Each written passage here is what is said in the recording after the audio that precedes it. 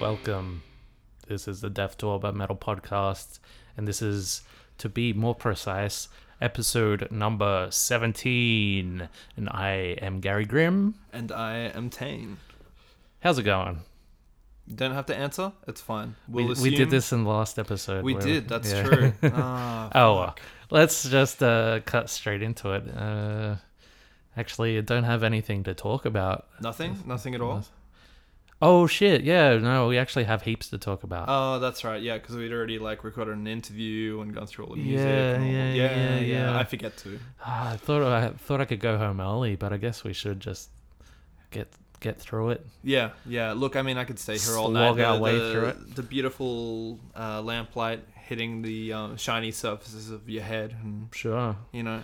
And also my cranium. Yes. Oh, boy. Off to a terrible start. So, to kick us off, we've got an interview later on with some burlesque people that you should stick around and have a listen to, because I thought it was quite interesting. Yeah, it was pretty good. I mean, some of you guys might have heard the live video. Yeah, we did a Facebook live video of the interview, but for those that missed it or that couldn't be bothered going through the whole video and just want to hear the edited down podcast version, we'll have that coming up. Yep. But before that, we have some news about the Death to All But Metal Club, like the live events. And some of you will think that it's very good news, and some of you hopefully might think that it's bad news, sort of. Yeah. But there is some good news in there for some of you. Yeah, it's well, Gary, do you wanna explain? Sure. So in October, it'll be the 2-year anniversary of the Death to All But Metal nightclub. Pretty exciting stuff. It's pretty. It feels strange. Like we've maybe achieved some things. Yeah, I think we have. I think I've definitely learned a lot in that time, and have grown as a person and as a. I guess I'm kind of loath to use the word promoter, but that's what I've been doing. So yeah. I guess after 2 years of doing it, you should be used to it being a dirty word. It's. Well, to some people, and to some bands as well. Like being a promoter is a dirty word, but I'll get into that a little bit. Yeah. For our 2-year anniversary in October, on Friday the 20th and Saturday the 21st of October, we're having a 2-night Death to All But Metal event. So we'll be having a bunch of bands on Friday night. And then Saturday afternoon leading into the night, we're going to have a ton of bands. I'm aiming for about 10 bands. I think we've got about 5 locked in already. Yeah, which is super exciting. And I mean, for any regulars of the club or for people who've been meaning to come along to the club, this is kind of going to be like a best of people who've appeared over those 2 years, people that we'd love to have back. There's also a few bands that hopefully we've been wanting to book for a long time who will finally be able to play as well. Yeah, look, there have been a few that I've tried already that have said no. But they're just because they couldn't. Yeah. But there have been a few that I haven't asked yet. Look, if you're in a band that's like friends with Death to All But Metal and I haven't contacted you yet, I'm going to, or just contact me. Or if you're in a band that would like to play Death to All But Metal, like a big event like this, contact me. It's also important that I get some good bands for this show, because after this show in October, we're going on hiatus for live events for an indeterminate amount of time. I don't know when or if we'll come back to doing live shows. But, and obviously we're going to keep all the shows that we've already got locked in. Yeah. So June and July, we've got shows where we're part of Metal United Down Under in September. We might have something else going on in September. And then we've got the August shows. October shows. Yeah. But after that, then no more live shows for a while. We'll probably still be looking into doing other events, like maybe some movies, maybe Quiz 'em All, something like that. This is, to make it perfectly clear, this is not the death of Death to Orbit Metal by any means at all. But we're just we're going to be taking a break. Just kind of need to recharge, need to recalibrate. We're still going to be doing things that we've been wanting to do for a long time. Sure, and the podcast is still going to be regular as usual. Yeah, you'll still be listening to us jabronis. So people overseas that listen to us, this doesn't affect them at all. Yeah, really, not at all. If anything, there's just one less plug that they have to hear at the end of the podcast. Yeah, one less plug and probably more time for us to do more podcasting. Yeah, one less plug that they have to skip past, basically. Yeah. But I know, Tane, that I haven't really spoken to you about it very much, this whole hiatus thing. Yeah, that's true. I mean... So I just wondered if you had any questions, and maybe if we kind of like hash it out, we'll answer some questions for some listeners. Well, I do know that we talked about a little bit just like how you did your psychoanalysis of me a couple of episodes ago.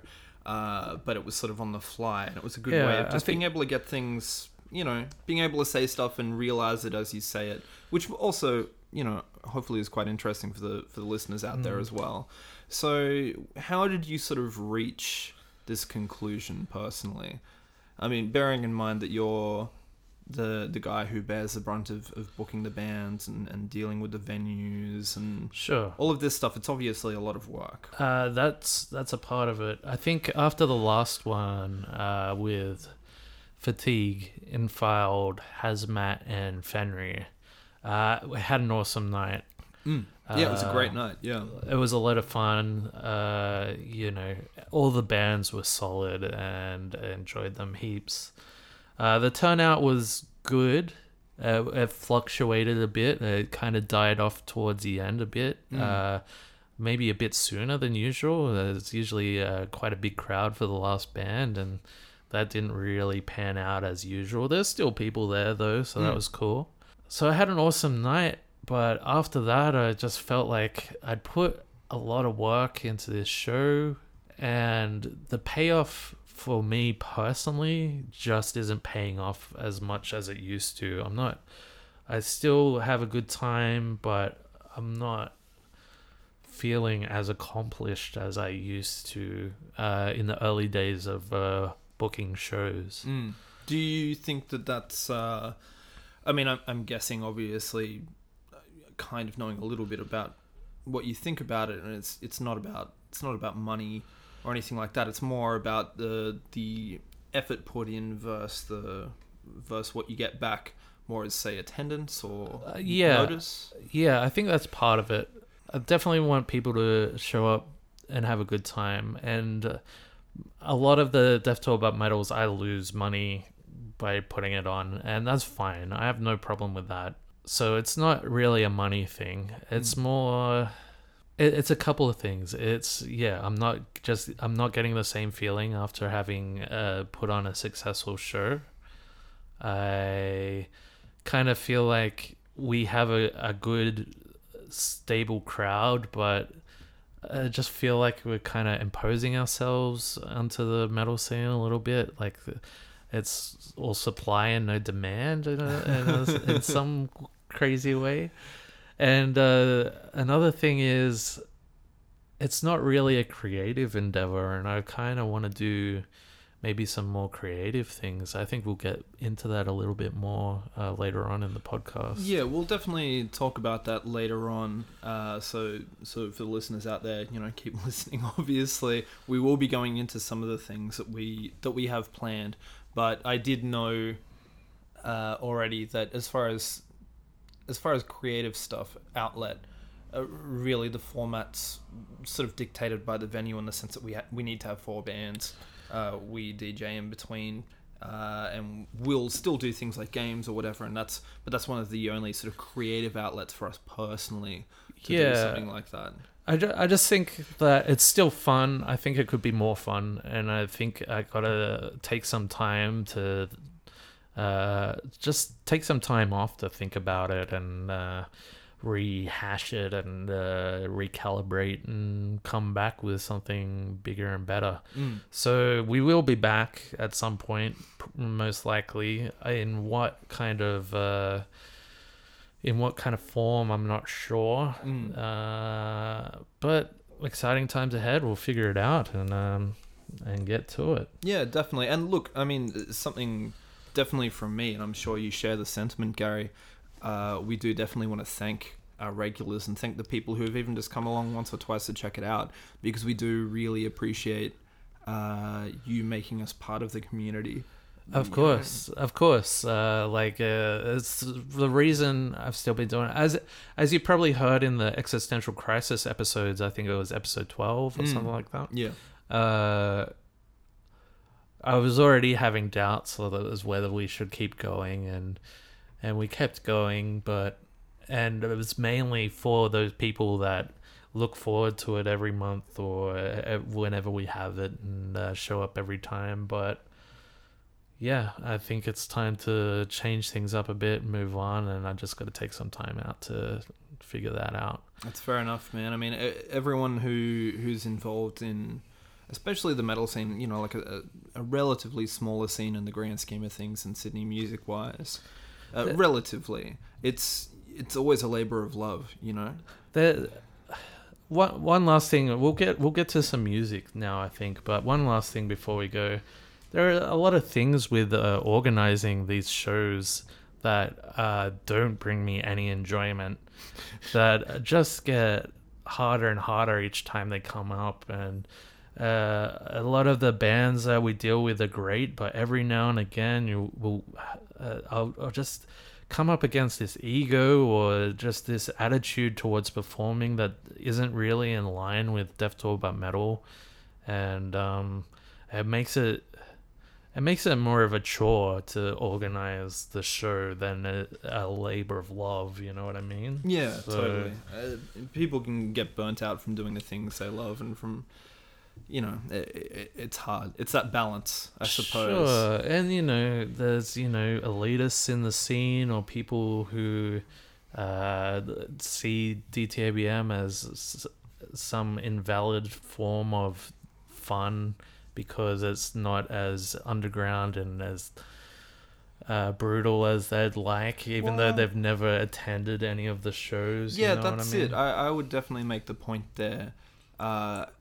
This also goes out to bands who play, who maybe go like, oh, why didn't these people stick around, or why didn't these people come? And it's like, look, to be honest, those people make the choice of not being part of that, and that should impact on what you do or what we do, I think, really. I mean, yes, it can be a bit of a bummer sometimes, but the guy you see at, like, you know, a fucking Entombed show, who only turns up to like a gig every 3 months, but who kind of like sits in the corner nursing a beer, leaning back with their knee the locals up. are on. Who fucking cares what that person thinks? That's, you know? true, but look, they're still there, and they honestly still played a part in this decision to a small degree.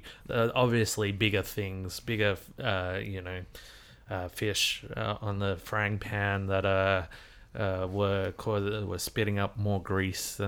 I'm mixing my metaphors here. Yeah, well, speaking of destroying things and animals. Yeah, close. Yeah, close. That's close enough to a good segue. We'll run with. Look, I was grasping at straws, or maybe grasping at herring. I don't know. Death Talk About Metal, the podcast that grasps at straws. Yeah. But the straw that we plucked from the bale of straw. The what's the collective noun for straw? I guess a bale. Yeah, true.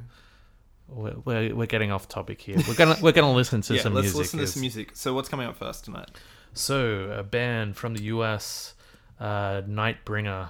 They're a black metal band. They released an album recently called Terra Damnata. And I really enjoy this album. It's probably going to be up there with my top albums for this year, unless they're knocked off the top 10 perch. Mm-hmm. But the track we're going to listen to is As Wolves Amongst Ruins by Nightbringer. Fuck yeah.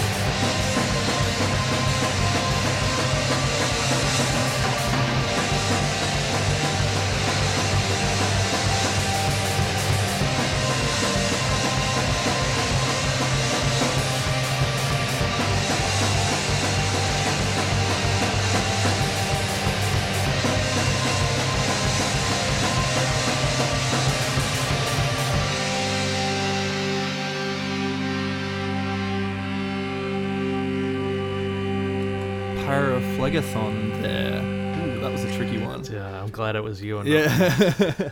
That was the title track from The Murky Black of Eternal Night. Pyrophlegathon there being Maury's from Gnaw Their Tongues.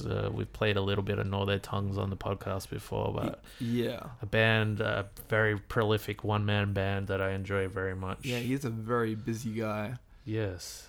And before that, we had As Wolves Amongst Ruins from Nightbringer's new album Terra Damnata. Exactly. Very good.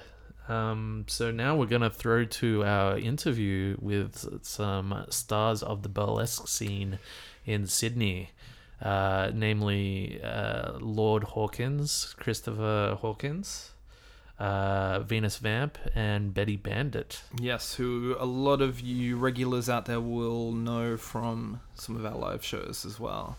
Well, actually, all three of them have performed at our shows at various points. Yeah, so. they all have. Anyway, we'll be getting down to talking about burlesque and the metal scene. So enjoy. Cool. And here is Gary Grimm and Tane. It's true, I'm here. Yeah, he is here. He's if you're watching on live invisible at the video, moment. you can see us. But we're here with some guests, and we're Yes. going to ask them to introduce themselves. We'll start with Chris here, and we'll work our way around. Excellent. Short introductions to start with. Yeah, sure. Excellent. Hi, I'm Chris Hawkins. I used to do burlesque performance as Lord Hawkins. And I am here with the lovely... I'm Betty Bandit. You may know me. I've performed at Death to Orbit Metal as well, and yeah.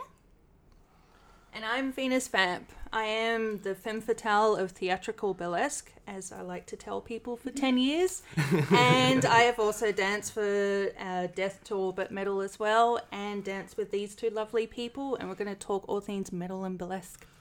I've also danced for Death to Orbit Metal, but only after a You few get paid drinks. for it. Exactly. Yeah. Don't tell them that. I wouldn't say there were people paying to maybe come in we to watch did. that. Yeah. I don't know. I watch you dance all the time. Yeah. There was that one guy at the back. He kind of was turned around to the corner, though. It was awkward. Anyway. So, you guys all gave us your stage names when we were introducing ourselves. Do you have stories about where your stage names came from? I can start with mine. It's kind of weird. I did like a very, just a very sort of straightforward exercise where, actually, this is going to give away my mystery. Oh, no, we can't do that. No, okay. It's okay for you guys. I will tell you. Hey, Exclusive. exclusive. Shh. So basically, I kind of thought about in burlesque what I wanted to do. This is 10 years ago, mind you. And I thought about how I wanted to capture old world glamour and also do the kind of horror, occultist, kind of dark element that I also really love performing in. So I did 2 columns. I drew it up on a piece of paper and I wrote down all the words that I loved that were like very glamorous, very old world. And then I did the other column that was just all messy, trashy, horror affiliated stuff. And it actually took me quite a long time until I found the name Venus Vamp, which at the time when I first saw it, it was like, meh. But it took about a month and I just suddenly realized, yes, Yeah, now right. that's all who I am. I have become her and she is me. Amazing. Awesome. What about Betty Bandit here? How did you put that together? Okay, well, my name, I really love Betty Page, as you might be able to tell, maybe. Yeah. It's a very popular name in burlesque, actually, but I thought, it's something that's true to myself and what I believe in, and it suits me as well. And how I came up with Bandit, it's actually a pretty cool story. So I thought, it makes Betty sound very different. It's not so much glamorous, but it's also... I really, really like sort of Western, old school cowboys and that sort of badass, shoot 'em up sort of thing. And I just thought it was really, really distinctive and different as well. And it's also after a brand of clothing as well. It's called Bandit Brand. And it's run by this badass group of cowgirls that we're actually really good friends with Lemmy and stuff like that. Oh, no shit. Yeah, Hey. and they make, like, they have photos with him and everything. It's really fucking cool. Well, there's a link to metal right there. Yeah. What about? I think I know a little bit where Lord Hawkins comes Yeah, from. But if you want to explain for the So audience. I was born Chris Wheeler. I've taken on my it's not a secret. I've taken on my partner Catherine Hawkins's surname because fuck traditional gender roles. And I ended up with Lord Hawkins because it was something refined, and in doing Boylesque, I wanted to encapsulate and explore that more kind of aristocratic form of sexiness. Beautiful. That's Excellent. awesome, guys. Is it true that if we say your name 3 times, you appear? No, but I can mysteriously see out of your eyes. Oh. Yeah, I you was- might not want to do that sometimes. I was going to ask if I say his name 3 times, does he come? But so, I mean, hey. If Wait. you have a sultry enough voice, then yes. Yeah. Maybe if Saint Peter was here, but great to have the introduction. Great to have you guys here. We'd also love to hear a little bit more about the origin stories for each of you, because I mean, obviously, you guys are all from different backgrounds, both geographically, but also like when you started, the scene was very different. So we'd love to hear a bit more about when you started, sort of how it came to be. Venus, would you like to lead us off? Yeah, basically what got you into this kind of performance, and what's been What driving drew you since? to the art form? I was kind of around when Neo Burlesque had first like kind of blown up on the scene. It's kind of embarrassing now, but Suicide Girls, they toured Australia, and I was following Suicide Girls at the time. We all. Yeah, of course. I mean, Still who do. wouldn't? That's fine. It's just I saw the tour, but I watched the tour and I liked what they did, but there was an element where I just felt like, why can't I do that? So I went to see a burlesque show with my friend at the time, who's also another massive horror fiend. Hello, Izzy Peppard, who's Herbie's sister. She's an incredible, she's an incredible horror film director at the moment, so keep an eye out for her. But we were hanging out together at the first ever burlesque show that opened up at 34B in Sydney, which was in 2005, I think. Yeah, 2005, something like that. Mind you, burlesque had been around in Sydney before then, but with Girlesque, the incredible Girlesque, which was a queer lesbian strip show for other women that was very burlesque inspired, very satirical and political. So they had been going around for, like, I think 12 years at that point. And there was some burlesque sporadically that was kind of more the traditional, like, 50s burlesque. But when 34B opened, that kind of brought all the neo-classic, whatever, like all the burlesque together in one scene, in one spot, sorry. And me and my friend were just looked at each other and we literally were like, why don't we do it? Yeah. She loved horror, I loved horror. We also just thought, why don't we just do burlesque? Why don't we striptease, give it a go? We have so many costumes as it was at that point.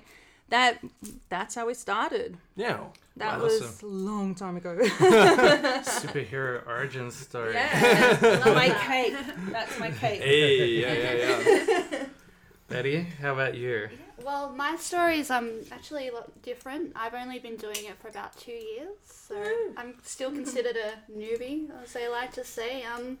For me, I've always been a dancer. I love dancing. I did like ballet when I was young and tap dancing, everything. And I've just always really loved makeup and costuming, and just everything is sort of an art form and that expressing myself. And I've always found myself to be very different to a lot of the people that I knew that were around me. And as I've started getting older, I really got into vintage style and sort of pin-up, as you can say, and really that classic sort of thing, and saw a lot of videos of classic striptease, and I was like, I love that. That's just beautiful and sexy and everything, but I want to bring something different to that. Mm-hmm. And luckily enough, I was involved with someone, and I used to go to burlesque shows all the time. And I met this lovely lady, Kelly Andol.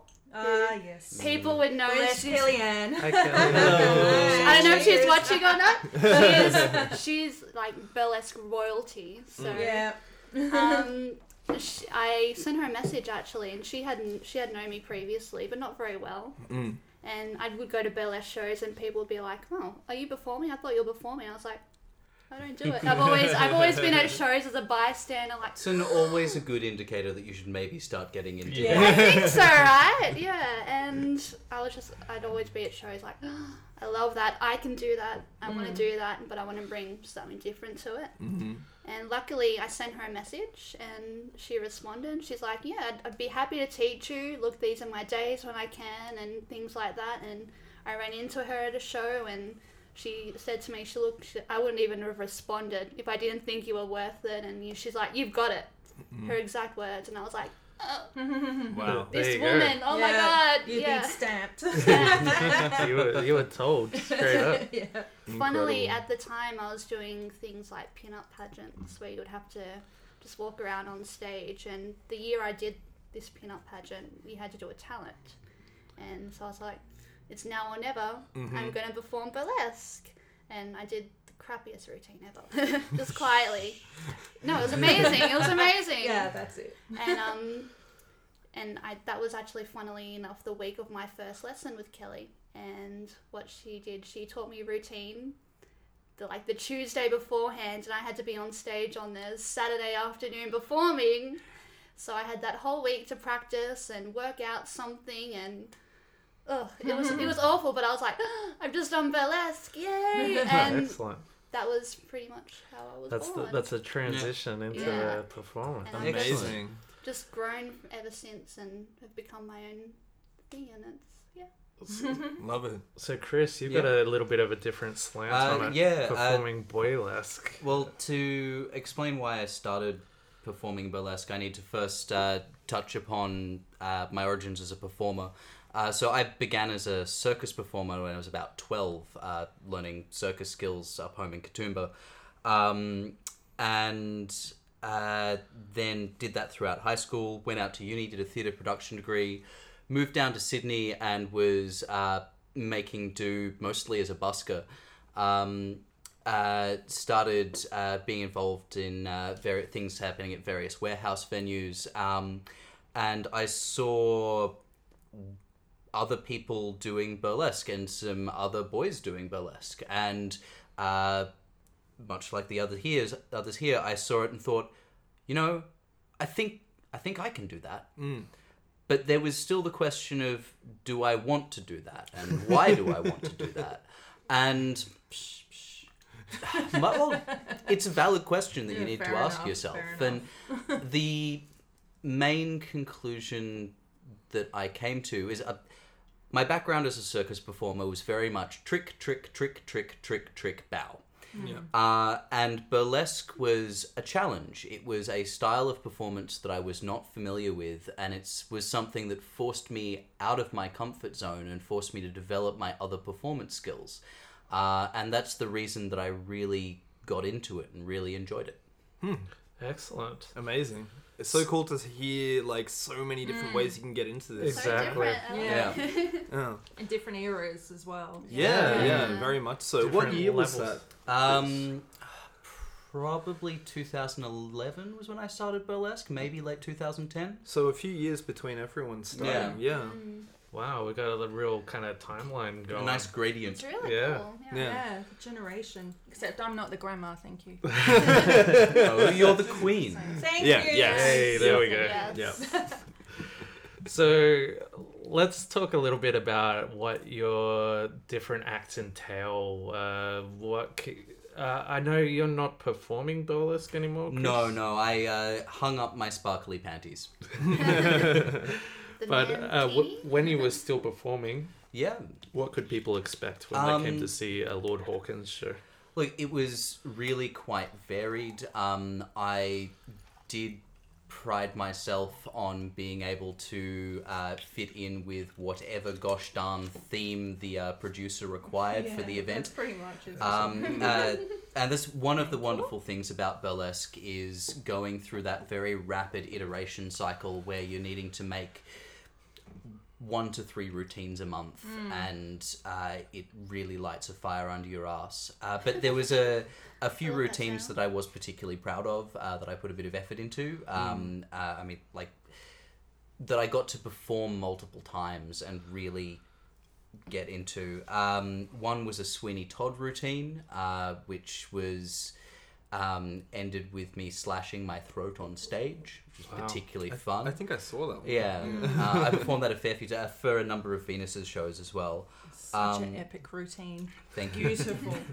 I think one of the other ones I was quite proud of was my Voldemort routine, which was great fun.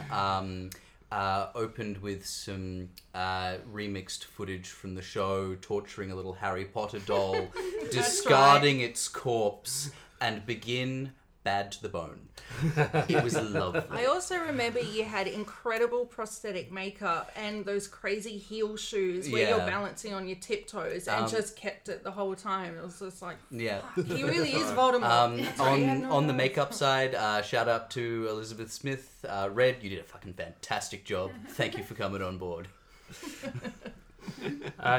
Just quickly, Sabrina from the UK, who has done interviews with us before. Betty, you know her. She's saying hello, so hello. Hey, Sabrina. Hi, She Sabrina. actually said "Long live burlesque" that time. So Oh yeah, that's true. That's true. I really like you. I think you're awesome. Sabrina. And hello, Garrick Shout out. Scarlett. How are you? Hi, Garrick. Hey, Garrick.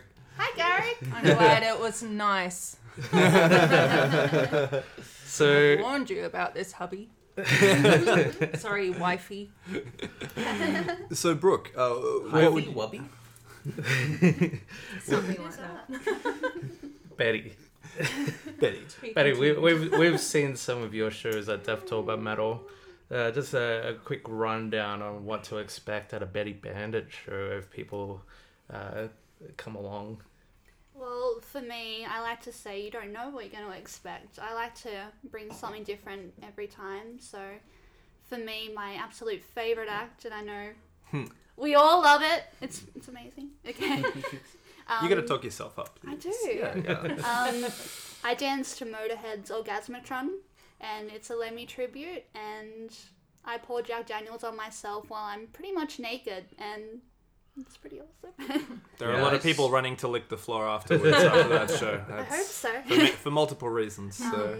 You know, other than that, like anything, I really, anything to heavy metal or Yeah, I was gonna say you bring a lot of metal to your acts. I've Not- sort of Not all of them, but yeah, there's been quite a few metal yeah. tributes in there. So anything sort of heavy metal related or even comic book related or That's another thing, yeah. any like different themes or even sometimes it might even just be a classic burlesque but with a twist, I like to say, but it's always fun and just, yeah, it's definitely a crowd treat. If I can ask a question, I've seen photos of you doing Wonder Woman burlesque, which I haven't seen yet. Ooh. That sounds really cool. Mm. Is this something you've done before, or it's a act that you're working on? Yeah, I've done my Wonder Woman act twice and I'll probably bring it back, I think, as well. I think so. I Good think timing. it's Yeah, I'd like to time. see Yeah. it. Yeah. Yeah, I love Wonder Woman and like I love comics as well. So who knows who I might bring to the stage next? Yeah. Excellent. You never know. And Venus, how about yourself? I know you performed a pretty good satanic mass performance at Death to About Metal. What else can we expect when we come see you? How long have we perform? got? Maybe We are talking 10 years here. That's very true. maybe I a literally greatest have hits album. Greatest hits. Okay. Oh god, even that. I have about 30 acts on my books at the moment, but a lot of them obviously I don't do anymore. Like I have done some routines that I've only done once, and others that are favorites. Maybe I'll Your just talk True about Blood one. Ugh. I've seen it. It's pretty hot. Yes, vampire routine, strangely enough, is my favorite. I don't know why. I think probably I'll talk about more my style. I tend to go for like a darker routine is obviously my kind of thing. I'm very interested in the occult, in dark art, in vampires, in horror, in archetypal kind of figures, and so a lot of my routines do tend to work on that. So people in the audience might not get that straight away, or at all. It doesn't matter. That's kind of my motivation when I work on them. So they're the ones I really love. There's also my more vintage routines, a lot of them based on Weimar Berlin Cabaret. So I used to do a show called Anything Goes Cabaret, which is specifically Weimar Berlin related. And did you do acts for that, or maybe that was before I met you? I can't recall. I may have done Yeah, one. I think I met you. Yeah. Actually, yeah. I've definitely heard things about Anything Goes. You would have obviously been part of it, but it was very much. It was very kind of like a decadence. It was about like the era between the two wars in Germany. That was very literally anything goes, which is why I called it that. So it was very gender bending. It was very political. It was very dark. It was subversive. It was humorous as well. So I have routines that are kind of based on that. I also do belly dancing, so I have a lot of belly dancing style routines as well. I also have humorous routines. I do humor. No one knows this. Funny. I've never seen I am it. No, funny. serious. Sorry, I think I just shouted. I just like to make that clear. I do humorous routines, and I can do classic as well. A lot of people do not believe this. It's my biggest shocking thing, but I can do classic. I think that's how Have we get done taught, classic. or how we learn. It's from classic burlesque. And one of- I started with horror, so I had to go backwards. Yeah, but right. One of the weird things about being a male burlesque performer is there is no classic male burlesque. That's a very Sure. Like, interesting you point. can do kind of classy male burlesque, but it's a much newer invention, so it doesn't quite have that history of bodywork. It's work funny, behind I've been it. jealous of boylesque because of that. Because it's like, you Can I boys ask you a can do question? anything. Yeah, please do. How do you feel about like male strippers that do like, hens parties and things like that? Like I know a lot of the other Look, male burlesque dancers. power to 'em. I look, know they might get a bit offended, and they'll do shows, and women expect something yeah. from them. So what do Yeah, you look, I considered doing hen's party male stripping for a little while. I came to the conclusion that I wasn't the right body type, and I didn't have a large enough cock. Damn. Because look, hen's parties, they want to see cock. They do, and it's one of those things. But it's not just at hens parties. I know, unfortunately, people might come to a burlesque show and expect that from a male perspective, or even a woman, or whatever. But I've funnily enough, the only time that I've ever kind of felt kind of pressured to remove it all and go that step beyond is when I was MCing. Really? Because it's an environment where people have the capacity to heckle back and forth much more easily than they can with a burlesque show where there's music playing and yada yada. Yeah. And I'm sure you have done that. I swear I've seen it. Somewhere or other. A few times, I might add. I have done full nude on stage, but I generally cover my junk. Unless you're up close. Carefully Lucky. placed top hats and all of that. As we were saying before, the first 2 rows will get wet. Yes. Yeah. Well, I mean, I see we are getting some questions in the live feed, and we will handle those in the second part of the podcast. So We'll get to the questions soon. But, Yeah. we've still got a few more questions. yeah, for us. we've got a little bit more. Sorry, no one in the video can see me, but that's okay. You want to look at the beautiful people. What are you talking about? You're Yeah. gorgeous. Oh, you. So, I mean, all of you have performed at Deaf Talbot Metal before in the past. How, obviously, not all of you are what you would consider regular metalheads, but how did you personally find it, sort of being in that kind of scene, performing on that level?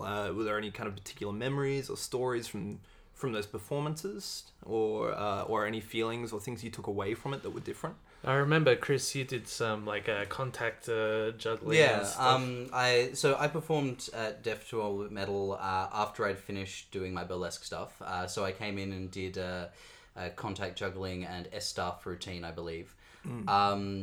I loved it. I don't listen to metal particularly much in my day-to-day life because I don't have any speakers that are good enough to enjoy it. But Wow. I loved coming along to the club and performing and getting to listen to the bands and to the songs being played through a worthy sound system. It was wonderful. The people were magnificent. Metalheads are genuinely fucking lovely folks. Also, Much my like point punks. I wanted to say. Me too.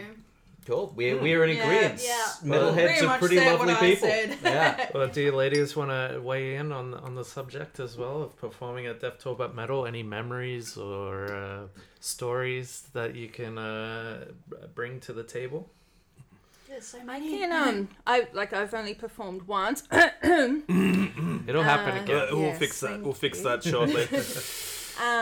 But I have found, like, when I performed at Your Night, which is over a year ago. Jeez, yeah, we should have gone over this beforehand. What I recall from that night, and I still think about this, is compared to obviously all the years of shows I've done. Of course, I've done a lot of shows where people have been really lovely, but what struck me that night was so many people were so lovely and all came up to me and made effort to talk to me and say how much they enjoyed the routine. They didn't know me from a bar of soap. Some people did, but a lot of people didn't. And I was so amazed. I was like, you people are so nice. And what I really love is, like, from the outside, society looks at, like, metalheads as just being like, fucking antisocial people, like, stay away from them. They're all awful Satanists or whatever. I mean, that sounds kind of cool too. They're wonderful But Satanists. that's the thing. They're wonderful Satanists, and that's what I love. Like, they're like, honestly, I was so touched. I was like, oh, I'm getting teary. It was amazing. That's Yeah. good. That's good. Oh, thank we'll you. delve into that a bit more. Just Betty Bandit, you've performed, I think, at least 4 routines at Death to All But Metal. I have. So you must have some stories and memories to let us Some know are about. scandalous. There's actually not a lot of scandal. There was one which we'll Damn get it. to. Oh yes, in the Which we're second getting part. to. That- But, yeah, um, that's coming up. Yeah. Yeah. But all those 3-4 times, whatever, they were absolutely amazing. Like, I haven't been performing as much as these guys, or as much as I would like to, but every time I performed at Death to All But Metal, I felt amazing, and just the response, and not everyone knows me or who I am there, and every time I performed afterwards, I've had so many people come up and say, I loved that was awesome, I think it's awesome that you can dance to metal, and I've even had girls come up to me in bathrooms and say, I want to do burlesque. I want to get into burlesque. Really? And That's that, amazing. that makes me That's that the puts a response you smile. want. Yeah. That puts a smile on my face, and Spread the love. yeah, just the support. Like at any burlesque show, I'm not gonna get that really. That's so awesome to hear It that is, you're yeah. getting those kind of responses, that especially at our shows as well, because Yeah. that's the kind of environment that we're trying to cultivate. And for me, I'm generally a metalhead as well, and that's how I've met these guys. And to be able to dance to the music that I mostly listen to at a normal burlesque show, it might not get a great response, like Gorgoroth, for example. People might be like, what is this scary screaming? And at Death to All But Metal, people are like, fuck yeah, I know this, yeah.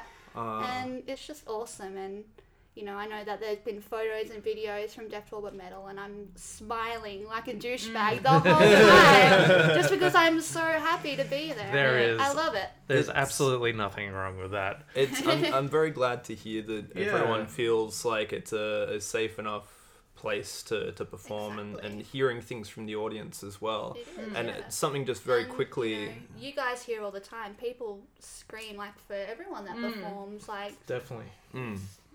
You know, I hear Gary and you guys like, yeah, woo! I know. We're getting it going. Yeah, I mean, I know we were talking about But we're it still before. tough motherfuckers. So Exactly, just exactly. wanna make that Don't clear. don't make the mistakes. But it's also important. I know we were talking about it before we started recording. To have that safe space as a performer as well. I'm very happy to hear that you guys think that it's a safe enough space to do that. So consider thank it, you. You know, a very safe place. It's, you know, as Gary said and you've said, it's a platform for us alternative burlesque dancers or something to dance to metal and feel safe and not like, oh, people are going to hate this, you know? I think the thing about the Death Toll by Metal crowd at the live shows is, like for me, organizing performers, I'm always looking for something different or like, you know, something that you wouldn't see at every show. I think that's why you guys have been so successful as well. Excellent. I'm glad to hear that we're successful. That is the first You just I've heard don't of it. realize that you But also the crowd, I like to, from what I see at our shows, it's definitely a crowd of really kind of, I don't want to say the odd bods or anything like that, Marginalized? but the very unique characters that Beautiful freaks. kind of Yeah, I like that. I like that. exactly too. that they're kind of, a lot of That's what we all people want. express to me that they kind of found somewhere that they fit in they wouldn't find at other metal shows or other types of performances, which is good to hear. But before we go on any further, for the podcast audience, we're going to throw to some music. The live video is going to keep going, but just for the podcast, we're going to listen to some death metal. How's that sound?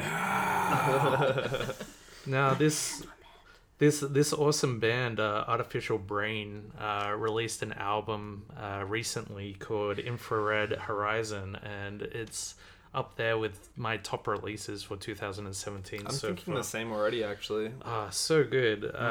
It's very weird, proggy, technical death metal, which I like.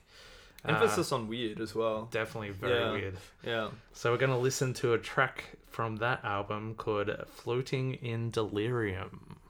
Let's float in some more drinks while we do that.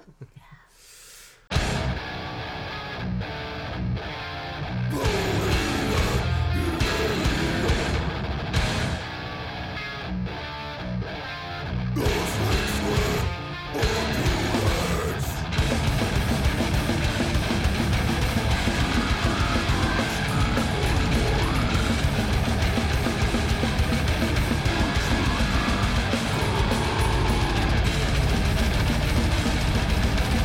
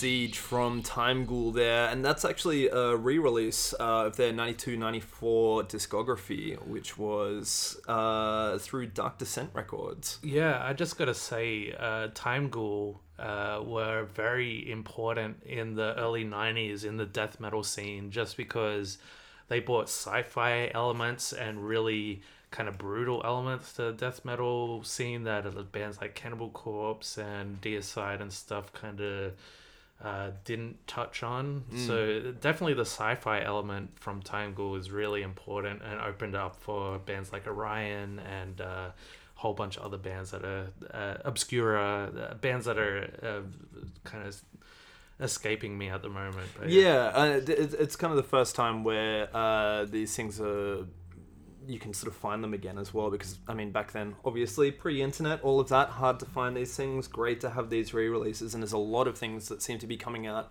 picked up by newer labels, or being finally re-released by these labels, so the same guys, because I think Dark Descent did do the original as well. They did. I kind of have a feeling that someone else did this re-release, but let's just say Dark Descent for now. Yeah. They're the ones you want to look up. Yeah. We'll correct ourselves later on in the podcast. Yeah. So, before Time Ghoul was Artificial Brain too. Oh yes, that's right. To back announce Artificial Brain, excellent album from this year as well, which is Infrared Horizon. But to get to the crux of kind of the reason for having this interview and for getting all of you fine people in, late last year we did an event called the Black Mass Xmas, and just leading up to the event we had a little bit of backlash discussion from a woman. We actually tried to track her down for the interview, but I went back to the event. There were comments on the event saying, I'll paraphrase here, something along the lines of, are the boys going to be taking their clothes off as well? Why is there a strip show at a metal show? I just want to see bands, rah, rah, rah. And I think we touched upon this a little bit earlier, talking about wanting to do different things and kind of explore different avenues with Death to All But Metal. But Betty Bandit here was the one that was performing at this show, so it was kind of indirectly aimed at her. So I just wanted to kind of get Betty's kind of viewpoint or rebuttal to those comments, and then kind of have everyone else weigh in and what they thought about the whole situation and take it from there. Yeah, and also maybe obviously I think a lot of performers have experienced similar things, but obviously from different backgrounds, for both Chris and for Venus as well. So yeah, we'll get into as well about different kind of encounters with the public who didn't quite understand the art form, or maybe a little bit ignorant to the art of burlesque, and how those experiences made you feel, how you dealt with them, and so on and so forth. But we'll start with Betty and the Black Mass Christmas Death to All But Metal event. Well, I just thought it was extremely unnecessary. Like, if you have an opinion and you don't like burlesque, or if you don't think it belongs in a metal show or anything for that matter, like, whatever. That's your own preference. But the way that this particular woman went about it, posting it in the event like that, I was just like, really? I just want to bring this back to metal just for a second. It's like hating a band and going to their Facebook page and saying, I hate your guys' stuff. stop making music or something. It's so totally unnecessary. Putting all that energy And into 8 something times out of the 10, they don't care. like scroll past. Keep scrolling. You know, it's not for you, obviously. Like, if there's something that you don't like, why not focus your energy towards things that you do like, and you know, vote with your wallet in case of events and stuff like that. It's so unnecessary to go out of your way to try to hurt people's feelings, I think. There's also a wonderful thing that, you know, if you go to these gigs where there are performances you don't want to see, there's a band you don't want to see, there's a striptease, there's a drag artist, whatever. You can step away from the venue at that point. You can grab a drink, you can have a smoke. Yeah. Join your friends are having a smoke, go to the toilet. You don't have to witness it, and then join your friends afterwards. You know, if you don't like it, that's cool. Like, I totally understand. Like, burlesque is not for everyone. I get it, As but opposed to anything, you don't really. have to stay there and watch it and be all like, oh, fucking, they made me watch this. Just step away. Power to all the people. I just gotta point out a comment here, because it kind of leads into what we're talking about. KC from Offensive Behemoth. Yes. Yeah, Casey's a guitarist from Offensive Behemoth. She says that she thinks it's disingenuous to say that criticism of burlesque is criticism of the performers. It's a criticism of the validity of this kind of event. Does anyone have anything that they want to say about that? I can see Chris. I think this kind of event being burlesque shows, or this kind of event being Death to All But Metal? I think it's Death to All But Metal, and I'll just start it off by saying that Death to All But Metal, while it is a gig, we started off as a variety event for metalheads, not necessarily just a band. That was always the idea behind it. It's, I Sure, mean, sometimes it illustrates that better, and sometimes it is more like bands and DJs, but... When we started off, we'd have maybe one band playing, and then we'd have burlesque performances, we'd have circus performances, Something for everyone. we'd have a whole variety of things, just to make it something, a bit different. Hello, everyone. But when you criticize, I think in this particular instance, the criticism was in the event that the performer was part of, and so whether or not it was aimed at the performer was still copying the brunt of it. Oh, yeah. So especially like the comments were quite personal as well. That was Yeah, we're talking about this particular instance. We're not talking about a general kind of. There's an idea that I would like to address, and it's the concept that burlesque isn't valid art. And it is quite frankly a bullshit idea. It's often tied in with the idea that burlesque is exploitative.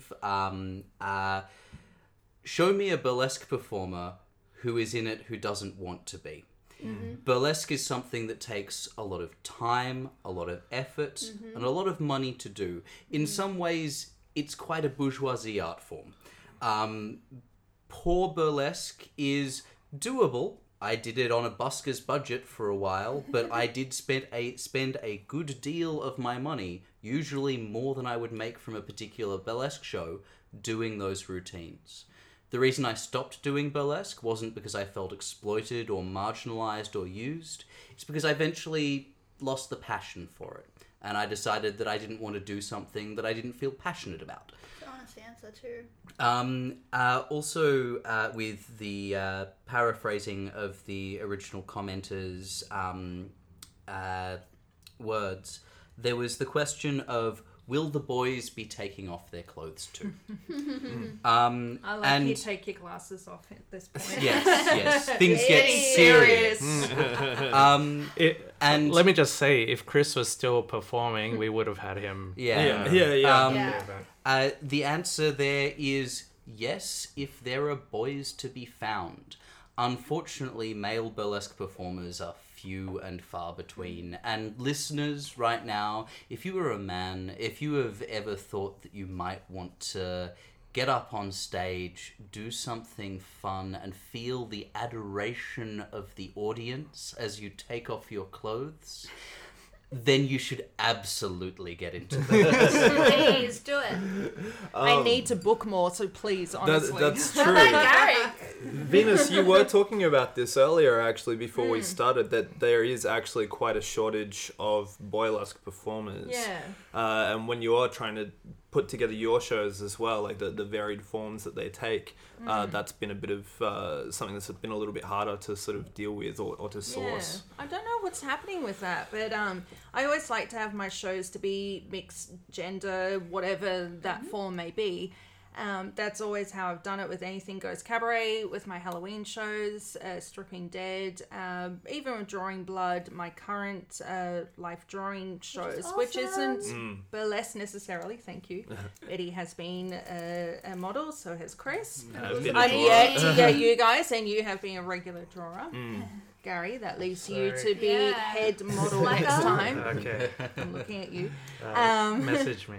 But I have noticed in terms of boylesque performers that has diminished quite a bit, so I'm not really sure what's happening there. Maybe diversity in general in burlesque is diminishing. Maybe I don't know. some people It's are too shy. Ah. Step out of that. but also I think because a lot of venues in Sydney are closing down, and this has really affected burlesque a lot. I think we can all speak about that. Big Obviously for time. bands. Yeah. That's affected so many people that it's like shut down a lot of shows. There's not as many opportunities, and there's just not as many diverse performers that can continue performing, because let's face it, burlesque isn't the highest paid role out there. Dita Von Teese, she may be the only one. I mean, fuck. She married Yeah. Marilyn Manson, okay? Like, Yeah. whatever. But yeah, so I think because of that, I'll take it's her money though. I'll take her costumes. Me too. On Marilyn maybe. But anyway, like less venues, I just think less opportunities, less paid opportunities. It is an expensive thing to keep up, and therefore the more fringe elements of burlesque, like you say, boylesque, maybe the like gender bending burlesque, or like the more freak or metal burlesque, as we're talking tonight, alternative burlesque does tend to sort of diminish a little bit. But I am trying to keep that up. I really admire you for that. Yeah. On Thank you. the I don't know note why of I do. fostering male burlesque performers, if there is anyone listening right now who thinks they might want to take that plunge, please find a way to get in contact with me. Christopher Hawkins, you can probably find me on Facebook. I live in Sydney. We'll also have links to you. And But seriously, stuff on send me a message, ask me some questions. I'm Don't be more than shy. happy to help. I also did a weirdly successful AMA on Reddit. If you search Reddit AMA Boylesque, it will show up in the search results. Have a read through. It's a bit of fun. Just to kind of move the subject along a little bit into different notes, I just want to close it out with Sarah and Casey putting the point out there that they're not trying to be mean at all, but with their criticism. And look, if we felt they were trying to be mean, I wouldn't have read it out. We're not going to tolerate bullies or anyone that's trying to degrade anyone or anything like that. This is also this is Open questions discussion. from two women from Doom Band in Sydney who we regard very highly as well. So, you know, I think the final word is I think everyone here has kind of shown what an art form it is, how much work goes into it, as much as performing music, I'd say. Yeah. And To put it out there, we do this along with our day jobs and Yeah. everything else as well, Yeah. and study and things like that. Yeah. It's not everyone plays hard. an instrument. Not everyone wants to play an instrument. This is the art form you've chosen. You know. if you're at one of a Death Talk by Metal show, burlesque is happening, and it's not your cup of tea, feel free to go upstairs to the bar, go out for a smoke, the shitty bar, or the just sports bar. go for a walk and come back. Just because a small amount of people don't like something doesn't mean we're not gonna put a platform out there for the people that do enjoy that kind of art form. So Or And there's a lot even of people that come to Death Row Metal that do. They Even, love it. just maybe, if you think you're not going to enjoy it, sit down, open your mind, and give it a chance. Let the performer entertain you and surprise you. Yeah. Yeah, I was going to say pretty much the same thing. You never know. You had your sexy Yeah. radio voice on.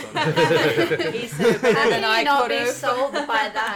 I think I don't want to put words in Casey and Sarah's mouths, but I Sure. mean, I definitely understand concern. I'm very interested by their opinion actually, because I've met Sarah before. Yeah. I met the other lady. I'm sorry, but Oh you know, yeah, Casey. I'm yeah, very definitely. interested by the opinion of other women in metal Sure. as well. you Yeah, know. it's kind of it is a bit tricky because I think with any sort of outside art form, when you do something and you put your all into it and you love it and you want to be seen as valid, but if you metal and burlesque have things in common, but they're also very different as well. And You it know, might not be so much in Australia yet, but I know overseas, especially in places like America and things like that, metal-esque, as they like to call it, has gotten really big, and metal-esque is a thing. that's what they've started to Yeah. call it. Interesting. Yeah, they've So got like It's really festivals awesome. and stuff. This is something I didn't realize. Okay. Well, let's dive into that then. So, because we're speaking about the validity of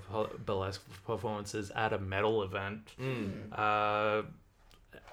I think there are a lot of ways that burlesque and metal cross over. Do you guys want to kind of talk about that? Does anyone have some opinions about that they want to put forward?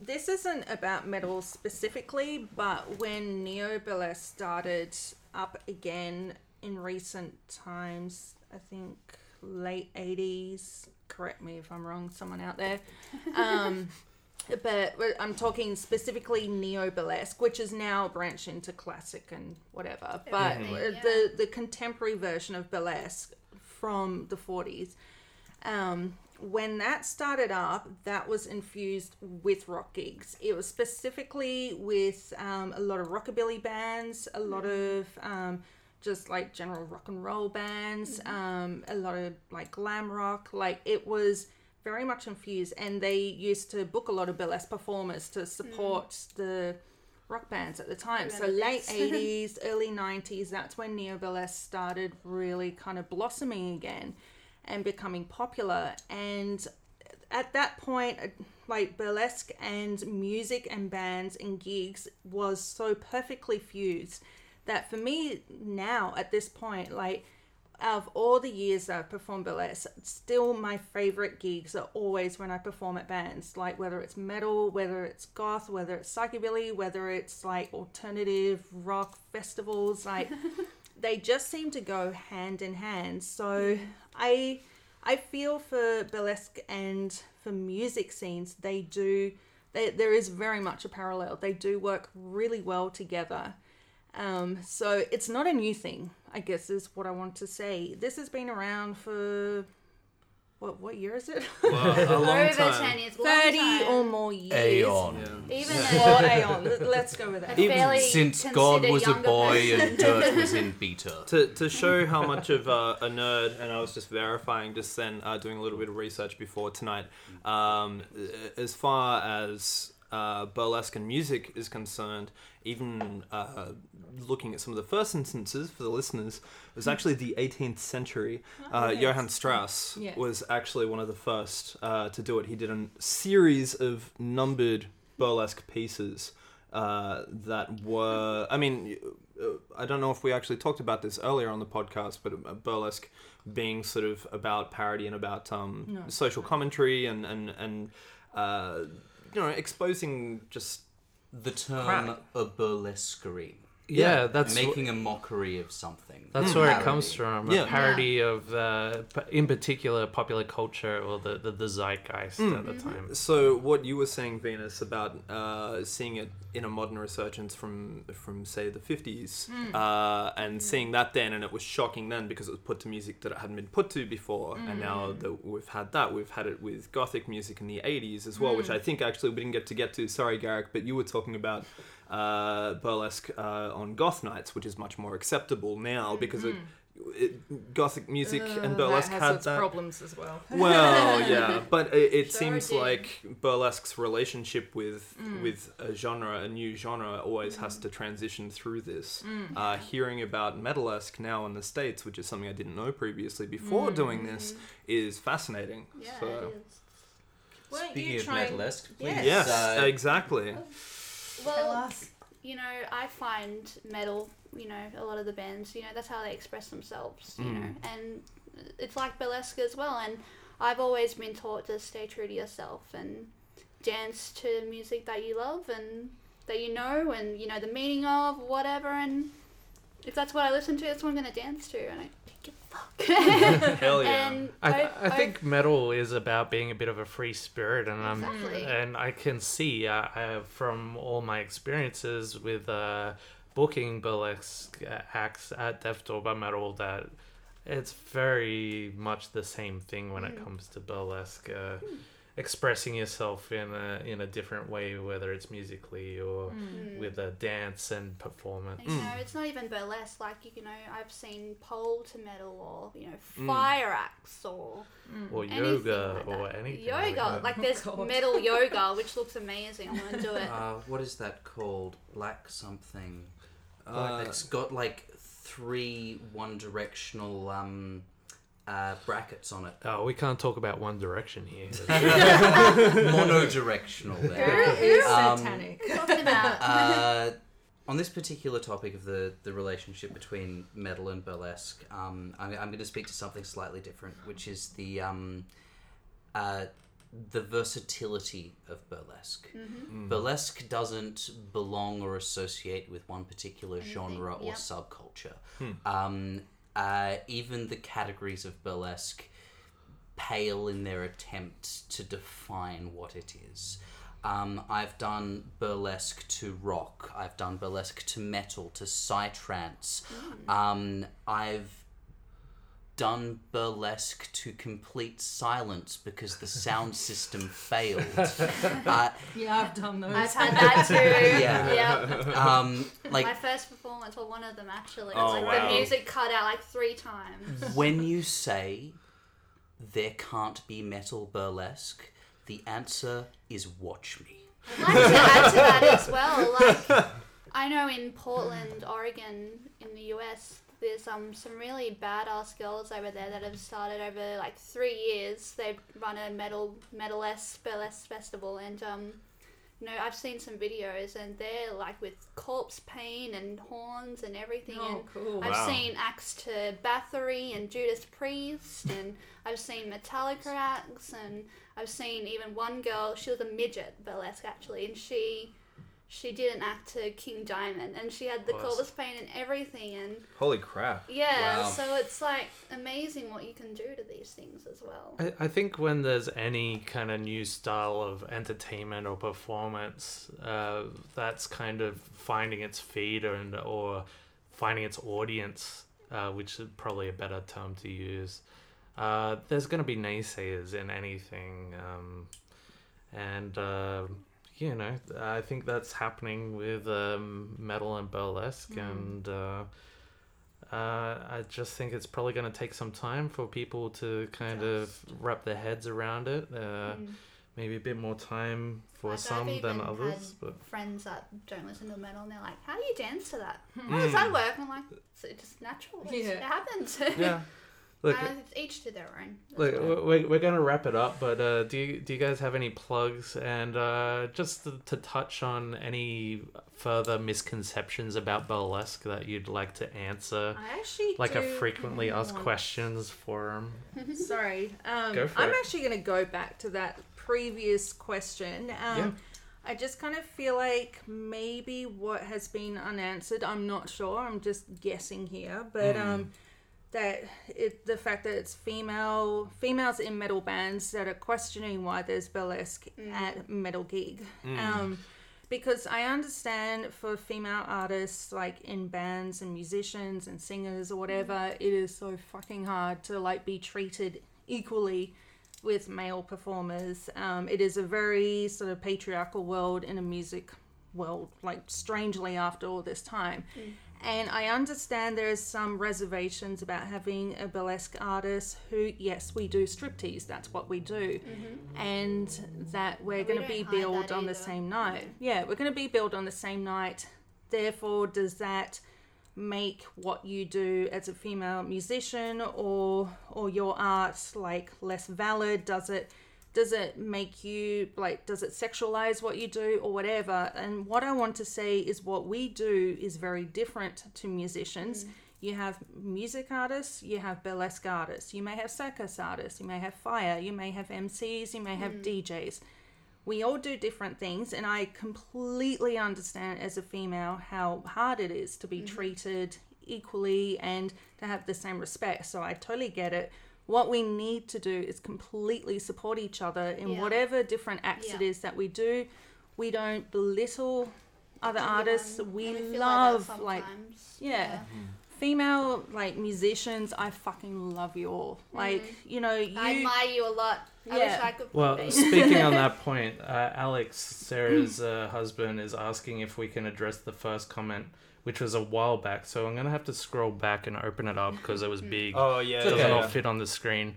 But I would like to look at it and see if that's something to Yeah, address. Maybe we I can think come I back think to it. Venus is Yeah. getting to Yeah. that crux, which is There we go. Okay, let me read it out and Yeah, I we'll can't see. read it. Can't see. My glasses.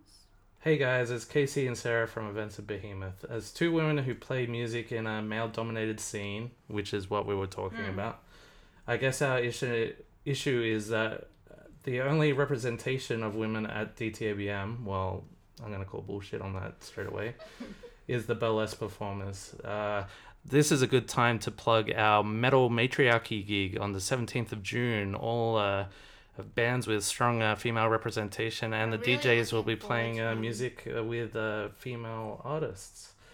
The gender imbalance of dudes in bands, dudes in the audience, and the only women there being sexy can be uncomfortable. Nothing wrong with burlesque itself.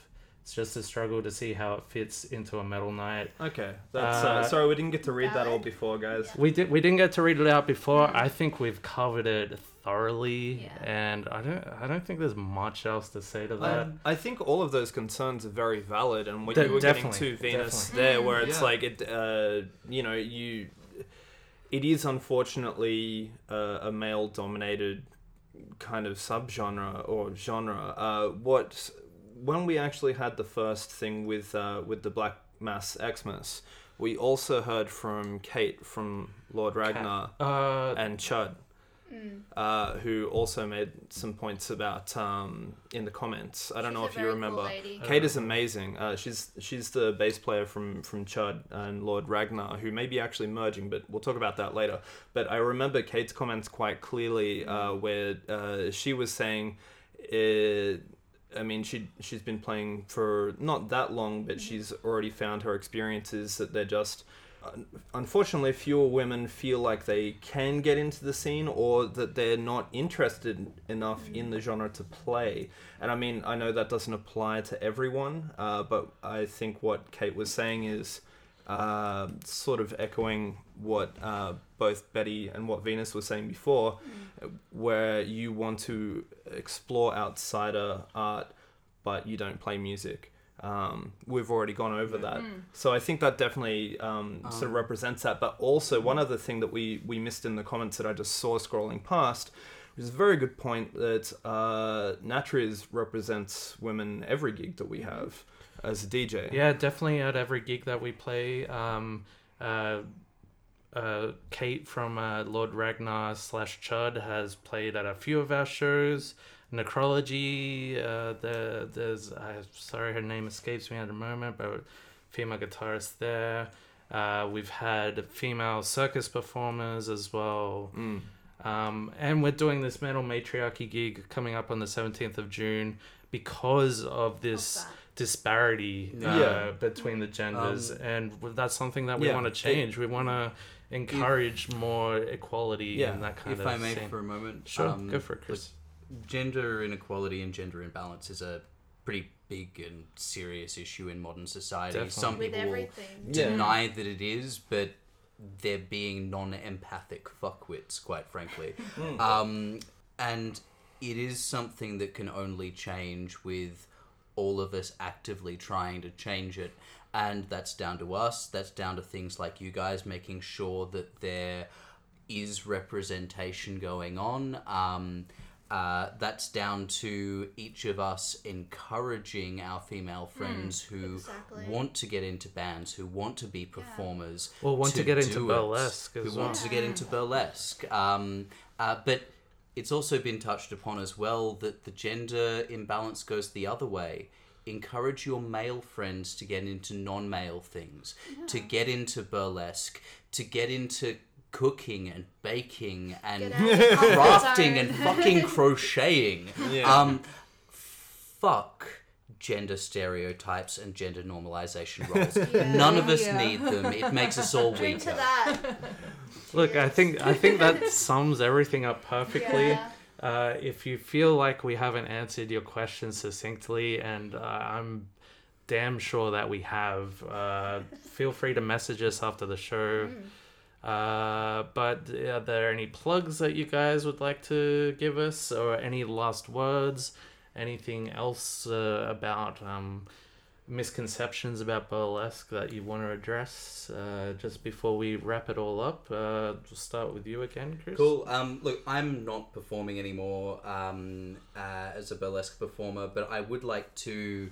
I'm not performing anymore as a burlesque performer, but I would like to take a moment to plug a particular show that's actually happening tonight. It's a monthly show called the Glamdrogenous Freak Show at the Oyster Club. Yes. It is specifically focused around genderqueer and non-normative performances. They've been running for a number of months now. They've sold out every single show, so please book your tickets ahead of time. I am not directly affiliated with them in any way. I've just gone along and seen them and absolutely loved the night. So do still yourself a haven't been favour yet. if you're living in the Sydney region. Go along, see the Glamdrogenous Freak Show. It's an absolutely amazing night of entertainment. We'll be sure to add links as well to Yeah, our yeah. podcast as well. Betty, are there any plugs that you'd like to give us? Yeah, well, I'll be performing in a couple of weeks at Burlesque in Hand. It's also a monthly burlesque night at the Friend in Hand in Glebe, and it's only $10, so got no excuse, get down. And I'd just like to say as well, like, I think a lot more people should be a lot more open-minded about metal and burlesque, especially at, you know, metal shows. It's not, Death Toll by Metal isn't the first event to run burlesque with bands or whatever. Hopefully we And- won't be the last either. Yeah, exactly. But The nail you know, in the coffin, which is Yeah. kind of I cool. respect a lot of your women's opinions, but I think, you know, we can appreciate what you do playing in bands and, you know, dancing to metal, or if you might consider it stripping or whatever, you need to have more of an open mind about it, I think. Yeah, maybe come check it out and, you know, You know. watch the performance before you comment. Maybe. Yeah, it's not as uncomfortable as you may think. Venus, are there any Alright. plugs for you? Plugs, yes. So I run a regular occult life drawing session called Drawing Blood, which I did mention earlier. Tane here is a regular drawer. As I mentioned, these two are regular models. So And this performers. and performers. Yeah. So I have a Facebook page, Drawing Blood. I update daily. I've been fascinated with the occult ever since I was a child. I don't know where I was born from. Who knows? It doesn't matter. That's another mystery. But yeah, so I do updates with all occult. Every life drawing session is a different theme. So the next upcoming one is Victorian Seance. So I'm going to have a parlor that will be very Victorian themed.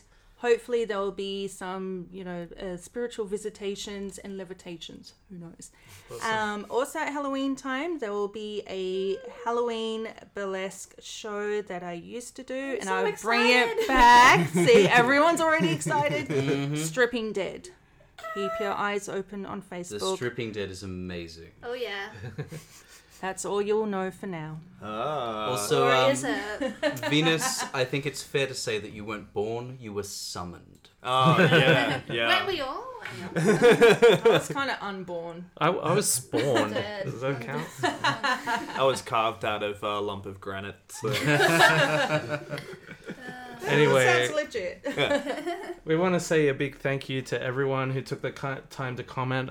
There were a lot of comments, so we didn't get time to get to everyone's. I hope that we addressed most of them. If you feel like your question or your comment was not addressed, please send us a message, post on our Facebook page, whatever you want to do. Yeah, the video will still obviously have the comments. We can continue to have discussion right on this page right now as well. Exactly. But I think we covered most things. Yeah, and we really hoped that that all of our listeners maybe gleaned something from it, a little bit more understanding if they were unaware, or as performers who aren't burlesque performers, maybe you learn a bit more, or if you're interested in becoming a burlesque performer, we've got 3 amazing specimens who've offered to give you a bit of information as well. So, yeah, right here. Yeah.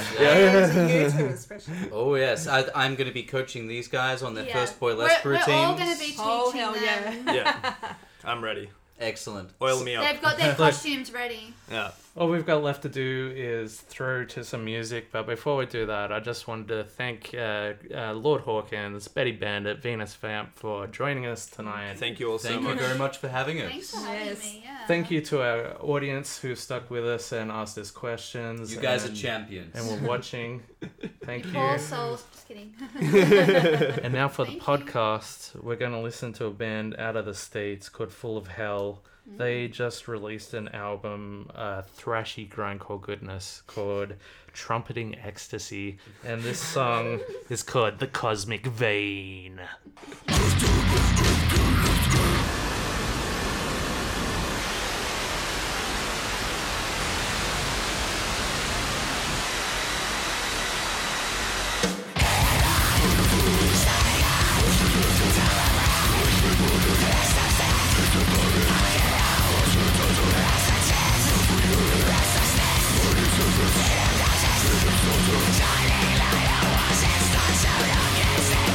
Baby, why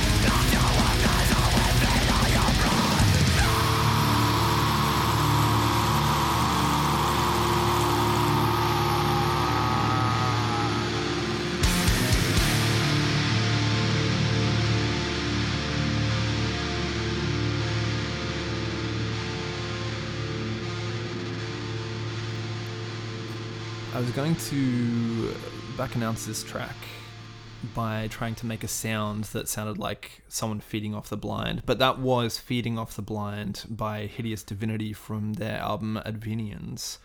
And before that we heard The Cosmic Vein from Full of Hell's album Trumpeting Ecstasy. I'm just curious, what would that sound like? The noise that you would make to represent Feeding Off the Blind. Well, I was thinking about this actually as you were saying that, and I was like, is this one of those things where people who don't have much interaction with people with disabilities going like, are they going to speak louder because someone's blind? Like, just totally fucking mix it up and fuck it up entirely? Sure. I mean, it's just going to end with the microphone peaking if I did it anyway. That's why I realized I shouldn't do it. Yeah, and I think just also the dangerous territory that we're treading into is probably best to avoid that. I mean, we walk the line, but, you know, we try and be careful of not crossing it too much. We are the Johnny Cashes of the metal world by walking the line. Without the domestic blindness or the amphetamine addiction. Sure. Domestic blindness. Violence. Oh, boy. The blind. See, look. Feeding off the blind. Hey. See, that's what happened. Full circle. And scene. Anyway. Speaking of which. You know what? I didn't actually plan that at all. So that's a better segue than that one in the intro. Yeah, that's true. Yeah. The straws. Let's not get back into it. Yeah. No. So, we hope that you enjoyed our interview. There were some interesting points raised and some points that I completely disagree with that weren't opinion, that were just, I don't know, not necessarily slanderous, but maybe had the wrong idea about what Death to Orbit Metal's about. And we do hope the listeners out there did maybe learn a few things, or maybe kind of hear a point of view that they might not have had themselves. Exactly. Our guests were brilliant, and thanks again to Venus, Betty, and Chris for taking part. But yes, moving on. We were talking about the hiatus before that we're taking after our show in October. Now, we're still going to be doing podcast stuff. We're still going to be doing other stuff. And part of the podcast thing is we're going to do a few spin-off podcasty type things, so that aren't like this usual smooth-running, well-oiled machine that is the regular Death to Orbit Metal podcast. Try not to laugh too much. The microphone will pick. Yes. Yeah. I don't want to say too much about them because at least one of them might not happen. Another one I've started working on putting together, and it's shaping up to be kind of cool. If you remember a couple of episodes ago, we did a little sketch about me being away from overseas and Tane trying to take over the DTABM empire and the millions of dollars that it rakes in by promoting bands in the metal scene in Sydney. Yeah. And that ended with us having a sword fight and me refusing to kill you, I think. Yeah. I mean, it was definitely something that that the listeners would find believable, and that's why it resonated with them, I think. So exactly. So Tane was like a Bond villain. I was the Bond of that scenario. I wonder who wrote that. Yeah, putting themselves in as the Bond figure. Well, it didn't actually feature me stroking a bald pussy or anything like that. No. It totally missed out on those puns. Yeah, so. my Bond was heaps less rapey as well. Yeah, it's heaps less rapey. Yeah. That was something that I was quite still happy rapey, with. but no. Oh yeah. Rapier. Oh, rapier sword type pun. wit. Oh shit! Whoa. Mind fucking blown. Our minds are blown. And I was gonna do another blowjob joke. It doesn't matter. Look, yeah.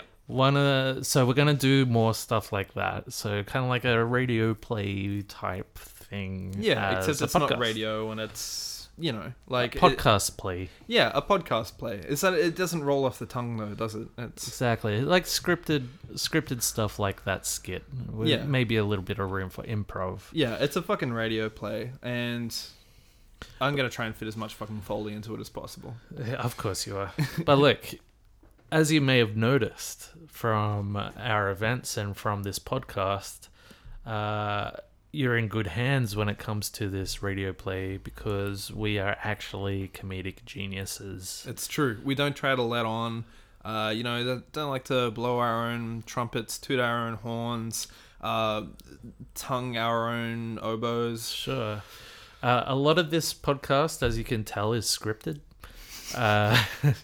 But every now and again, I'll let Tane off the leash a little bit and let him improv. If I think it's going in a good direction, I'll just let him improv. So to kind of display to you what you've got in store with this radio play, would show off how good we are at comedic writing by improvising a scene that may very well end up in the radio play, or it may not.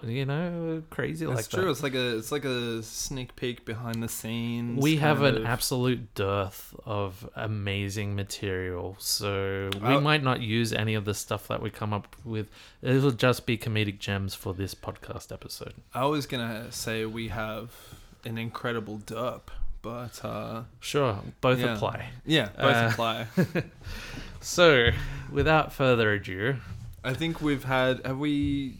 Oh, we're a little bit short of our 4-drink quota, but I think we've had enough to grease the gears, I suppose. we've had enough creativity juice to make this work, I think. It's true. So yeah, we're just gonna improv some scenes just off the top of the head. Okay, cool. All brain cells firing in the comedic zones. Okay, here we go. Yep. I'll kick us off. Hello, sir. Welcome to my shop. Sir, what you talking about, sir? Don't name me like that, Charles. I'm just trying to have some fried chicken. Hang on. Oh shit. Okay. That was really racist. What do you mean? Like, I mean, it was. I thought I'd go edgy, and it's improvised. It's just off the top of. Yeah, edgy. Look, a little too edgy. Let's take the Okay. edge off. Okay. Let's be us. Okay. Let's be our nationality. Okay. I didn't even get to do my awesome joke about Living Colour being my favorite black metal band. Look, that guy could have been white. Yeah, that's true. I'm covering your ass here. That guy could have been white. Let's start again. Let's do a completely different scene. Okay. Got it. We'll do it a bit more naturally. Here we go. Hey, thanks for coming. Coming where? Oh, to this bar to meet up. We're friends from way back. Yeah, I've never met you before. All right, we got to stop here, man. Why? It was just shitty. It was just a shitty premise. One of the first rule of improv, actually. The first rule is 2 words: yes and.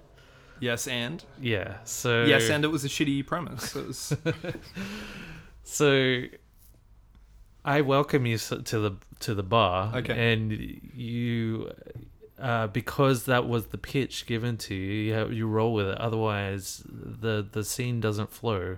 It gets halted, and the person pitching stuff is going to second guess themselves. Okay, I get it. It was just a little bit hard to imagine. I mean, like, I know we're sitting here with like dimmed light and we're drinking beers and looking longingly into each other's eyes, and there are similarities to what a bar would be. But Dude, we're supposed to be showing them how professional and comedic geniuses we are. hey, if you Look, told me that look, earlier, we'll cut this part out. no, it's look. It's never been that kind of operation in my eyes, so it's just. Just flow with it. Come on, man. Be cool. Okay, I'm cool. I'm fucking cool. I'm cool. I'm cool as a cucumber, bro. You're getting into racist territory again. Okay. I almost did the be cool part from Pulp Fiction Oh shit. in the diner at the end of Samuel L. Jackson. But That's- I saw how racist it would have sounded with me doing it. Okay, right. So I Well, stopped look, my- you've got a shaved head. You've I'm, got the look, handlebar. yeah, I might be racist, but I leave that out of the podcast. Well, okay. look, it's I'm racist, misogynist. I just. yeah, the bestiality we're not even going to get into here, but Well, this is all going to be cut from the Okay. podcast. okay, got it. We Okay, can't let the audience know. Edit point back there. So. Okay, so we've had our fun. Let's do a proper scene. Yeah. That was obviously a bit of joking around. Yeah. Uh, Ooh, yeah. Edgy. all right. Fucking edgelords. So, for this scene, I'm thinking of just like taking things that have happened that we've talked about in the podcast so far, and Okay. what's a location? I guess like an office or something like that, right? Yeah, like an office. People say stupid, funny things at offices all the time, so that's pretty a nice, easy one to. Okay, Yeah. let's do that. Okay. And do you want to start? Sure. Okay. I'll kick it off. Okay. Martin, will you come into my office for a second, please? Sure.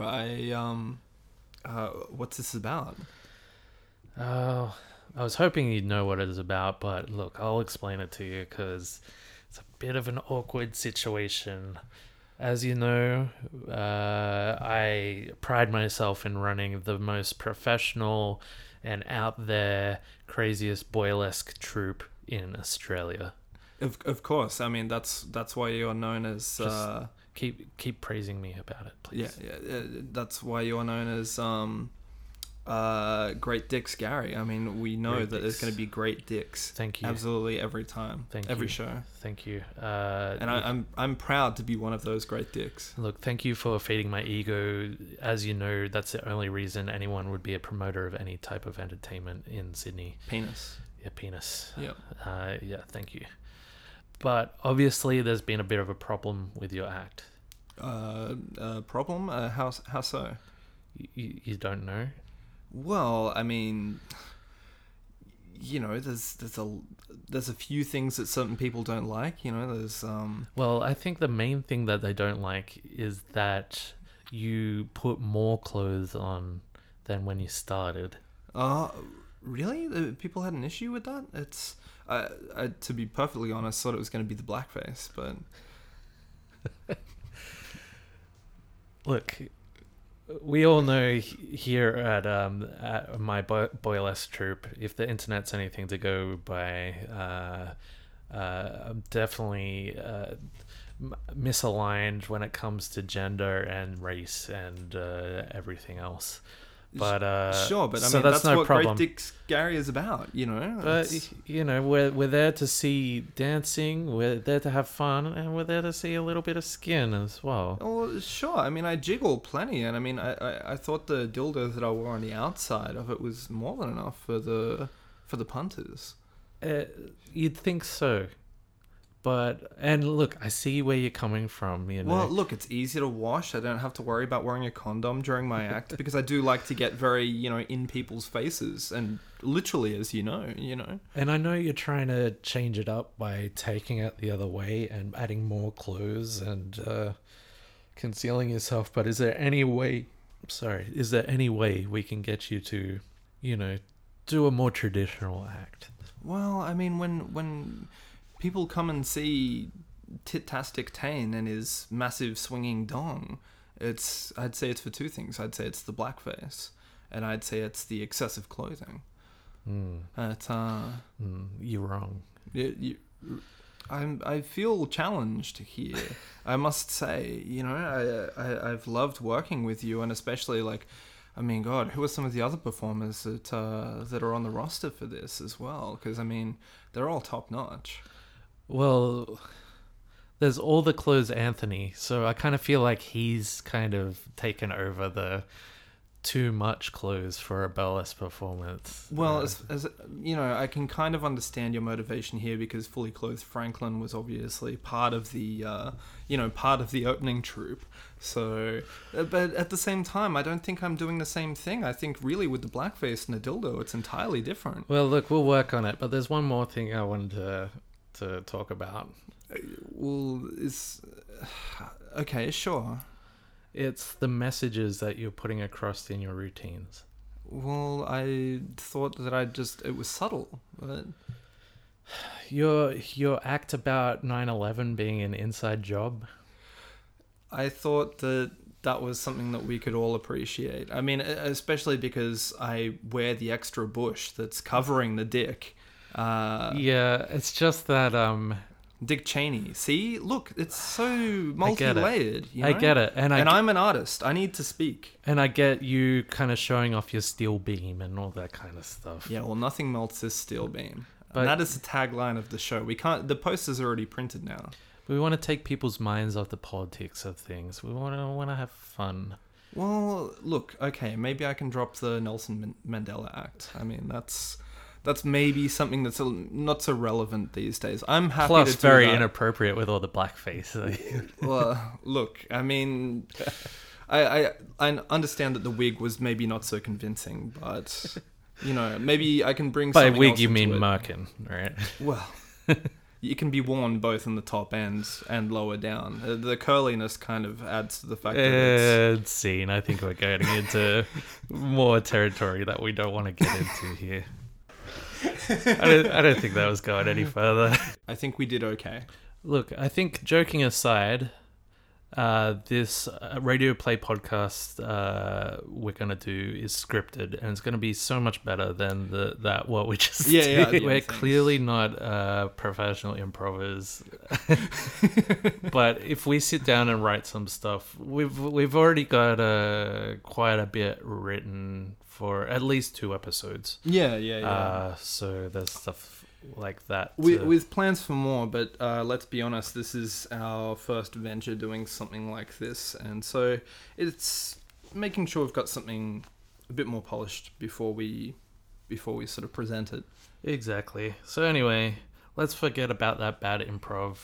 If you're still listening, let's go to some music. Sounds good. So next up, we have a band that's from Norway, and I think one of the guitarists has moved to Australia, maybe Melbourne or something, or maybe New South Wales, I'm not sure. Yeah, anyway, now essentially a local guitarist, which is pretty cool, and these guys are very cool. Yeah, they're called Condor, and they've released an album recently called Unstoppable Power, and the track we're listening to from that is Malevolent Curse. You're going to hear at least one in there. At least one. If we did have like a sort of sound stab kind of thing, I would definitely need it to be Tom G. Warriors. At least Tom G. Warrior. There's so many guys that do it, but I think he perfected it. Well, I think we should have an off sometime, perhaps. Yeah, that's been planned for one of the Quizimals, so Yeah. stay tuned. Anyway, Condor with Malevolent Curse.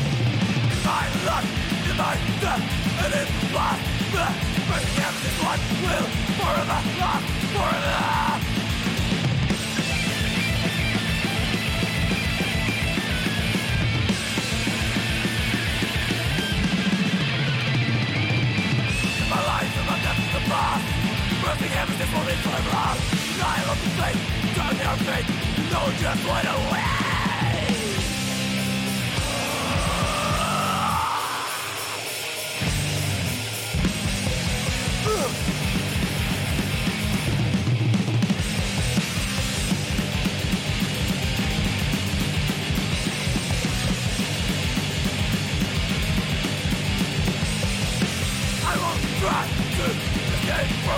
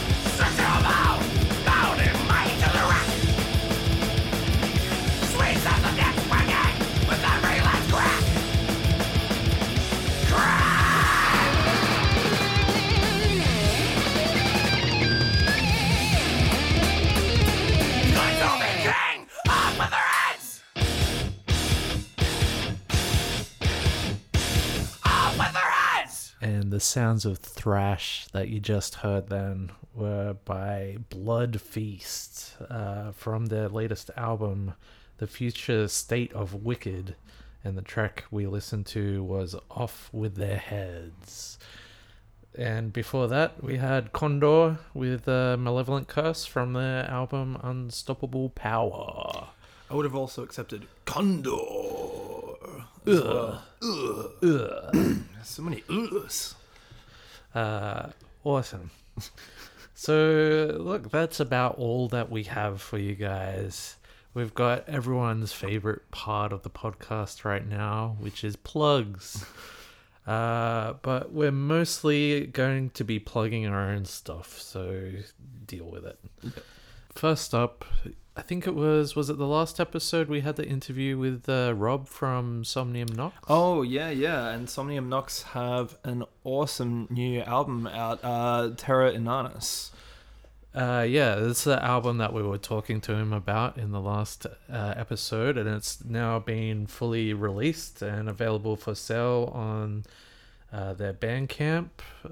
So we'll put a link as usual on their SoundCloud description of the episode. Besides that, we have on the 17th of June the Death Torba Metal Matriarchy gig. Yes, very excited about this one. So this gig is all about celebrating very powerful female figures in the metal and rock scenes in Sydney. And on that gig so far, we have awesome stoner doom from the band Dawn. We've got a rock band called The Dirty Earth who are playing. I'm pretty excited about that. And also we have the Mighty Temptress. Yeah, very excited about that. Great to have them on, finally. Sydney locals will be very familiar with Temptress, and if you're not, definitely worth coming along to check them out. Yeah, hell yeah. But we'll have more. We'll have another band, and we might have some more things to announce about that gig coming up. Yeah, we'll keep you guys posted as always. Anyway, but yeah, at time of recording, that's about a month away, and looking forward to that. In July, on the 21st of July, I'm pretty sure. I didn't check. That's okay. You're like the man with all of the information in general straight off the top of your head. So. I'm juggling a lot of stuff at the moment, but at that show we have Lethal Vendetta finally playing a Death Torba metal show, so that will be worth coming along. But if that's not enough for you, for some what's wrong with you? Reason, fuck me. Firstly, a fucktane. What's wrong with you? Secondly, we've got Cosmic Art. These guys, I hadn't heard of them before, but I do enjoy putting on bands in the local scene that haven't had a lot of play, that are just kind of starting out, or finding their audience and stuff. I had to listen to the demo on Bandcamp, and they sound like they're gonna fit right into this gig. So Cosmic Art are gonna definitely be worth checking out. Who else do we have? We have Wartooth from Brisbane coming to play. Very excited about that. And finally, we have a local band called War Rages Within. Ah, yes. Very excited about having these guys. A band with a drummer that Tane used to play in a band with. Yeah, Senor Nick Parkinson, one of seriously Sydney's best fucking drummers. I don't say that lightly, but these guys are definitely going to be something not to be missed. Yeah, so they'll be capping off the night. I'm sure we'll have other cool things to announce in due time about that gig. So 21st of July, check that out. September, we've got Metal United Down Under. Head over to our Facebook page and join the event for that, and we'll have some announcements soon. But it looks like we've got some things in the works that are gonna make it pretty worthy. Yeah, we've got some bands to announce, but we're just kind of holding off for the moment. Yeah, but if you've never made a Metal United Down Under, it's absolutely amazing. Metal Ruse and Michael Luders in particular, Michael Luders, yep. and Anya, of course. Oh. They put their heart and souls into this, and it's just such a fucking amazing event. Oh, Michael. Oh, I hope I'm not being too much of a pain in the ass with you guys. That was very impressive. That was my Michael Luders impression. So, hello, Michael. Michael's awesome to work with. We worked with him on the last Metal United Down Under, so when he asked us again, we had a talk about it, and we were like, yes, yeah, definitely, let's do it. Mm-hmm. We might have another show in September, and it's going to be very different. I can't say too much about it yet because it's still in the planning stages, so maybe we'll have something to announce next time. Yeah. And then October. So like we mentioned at the beginning of the podcast, October 20th and 21st. 21st. Sorry, just making sure we were recording because we didn't have the screen up. 20th and 21st of October, Death to All But Metal Extravaganza. We're aiming for around 5 or 6 bands for the Friday, and still kind of uncertain at the moment, but aiming for about 10 bands for the Saturday. Yeah, it's going to be an all-day event, sort of showcasing some of the bands that we've loved to have with DTABM, some of the bands that we haven't had a chance to have. Yep, and maybe some bands, some wild cards that we haven't had any contact with. Hopefully, if you're in a band and you want to get in on this huge gig, contact us at the Death to All But Metal Facebook page or at deathtoolbm@gmail.com. But for the first time, I'm going to announce what we have lined up already. So for the Friday, definitely locked in, we have Head in a Jar, which is awesome. Fucking amazing. Love Head in a Jar. Excellent guys. So looking forward to that. And now, testing my memory for the Saturday, so far, in no particular order, we have By the Horns, Beast Impaler, Corroded, and of course the Mighty Reaver. Yeah. So there are a heap more bands to be announced. I'll probably put the event up soon.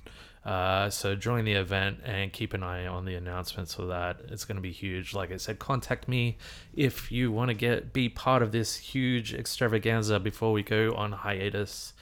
And I think that is it for the plugs. Yeah, I think so. Besides that, just generally check out the work of Betty Bandit, Venus Vamp, and the Lord Hawkins, Chris Hawkins, who's amazing. We're going to be doing some work with them in the future for sure. Mm-hmm. And is there anything else you wanted to cap this episode off with, Tane? Not really. I mean, we could improv something, but I think we've already exhausted that. I think if anyone's still listening that heard the improv before, they don't want to hear anymore. No, definitely not. Definitely not. So I guess who are we gonna have taking us out tonight? So we're gonna finish up here with a band that I've seen. They're a German band. I saw them at Hellfest in 2012. I'm pretty sure. They're a band called the Ruins of Beverast, who just seem to get weirder and weirder with each album. This is a pretty weird album. Yeah, so a bit of psychedelic, proggy black metal for your ears right now. Their album is called Exuvia, and fuck me, this You can do it. You can do it. It's called Serta Barbar Maritime. Excellent. Serta Barbar Maritime. Not to be confused with the cartoon elephant ship episodes. Not Babar. No. It's Barbar. Yeah. Yeah, Very let's good. just say Barbar. Yeah. So thanks for listening once again. I have and will continue to be Gary Grimm. I'm questioning my existence as Tane. And hopefully, if you haven't shuffled off this Mortal Coil, you'll be around to join us for the next episode of the Death to All But Metal podcast next month. Mm-hmm. Until then, keep it heavy. I'm trying to come up with a We need like A a tagline. catch. Yeah. bang your head. No. There was something about having 3 testicles before, but Yeah, that was while we weren't recording, so it's gonna sound a bit weird if we. that's true. we do a that was just callback our to banter. something, That was yeah. our yeah. Well, No matter if you have 1, 2, or more testicles, or no testicles at all, yeah. bang your head. Rest in power. Optionally testicular fun. Optionally testicular fun. Leave your testicles at the door. No, that No, it work. doesn't work. Maybe we should steer clear of the testicles. Look, DABM, steering clear of testicles. keep on rocking in the free world. Yeah. And look, we hope to see. I hope you hear us again next time. I hope you're around to hear us. I hope we see you at our gigs. For our overseas listeners, if there's still any of you, don't take any shit from all the weird political stuff that's happening overseas. Oh, and here, please pay no mind and judge us not by our somehow elected leaders. Look, we're all going down. It's all turning to shit. Everything is collapsing around us, so we may as well listen to some fucking metal in the meantime. You know what? Like, once everything goes to shit, Yes. and if we can somehow get a generator and people still have the internet, then Yes. we can have Death to All But Metal, the only post-apocalyptic metal podcast. It's gonna be Death to All Mad Max, Death to All but Mad Max or something. Like that. Yeah, something like that. We'll have our Mad Max theme show once the world has been thoroughly nuked. Yeah. After the fallout is cleared, when we leave our bunkers, then yeah, just like Mad Max with none of the anti-Semitism of Mel Gibson. I think there was enough racial stereotyping earlier in the improv scenes. That's true. That's true. We don't need to propagate that any further. Yeah. Like, joke's a joke. I feel terrible even though it was a joke. So And if you were offended by anything, please write to someone else, someone Fred Nile. who equally can't take a joke. Yep. So, without further ado, here is Ruins of one more time, Ruins of Beverest. Thanks for listening. Thanks, guys. Catch you next time. Bye.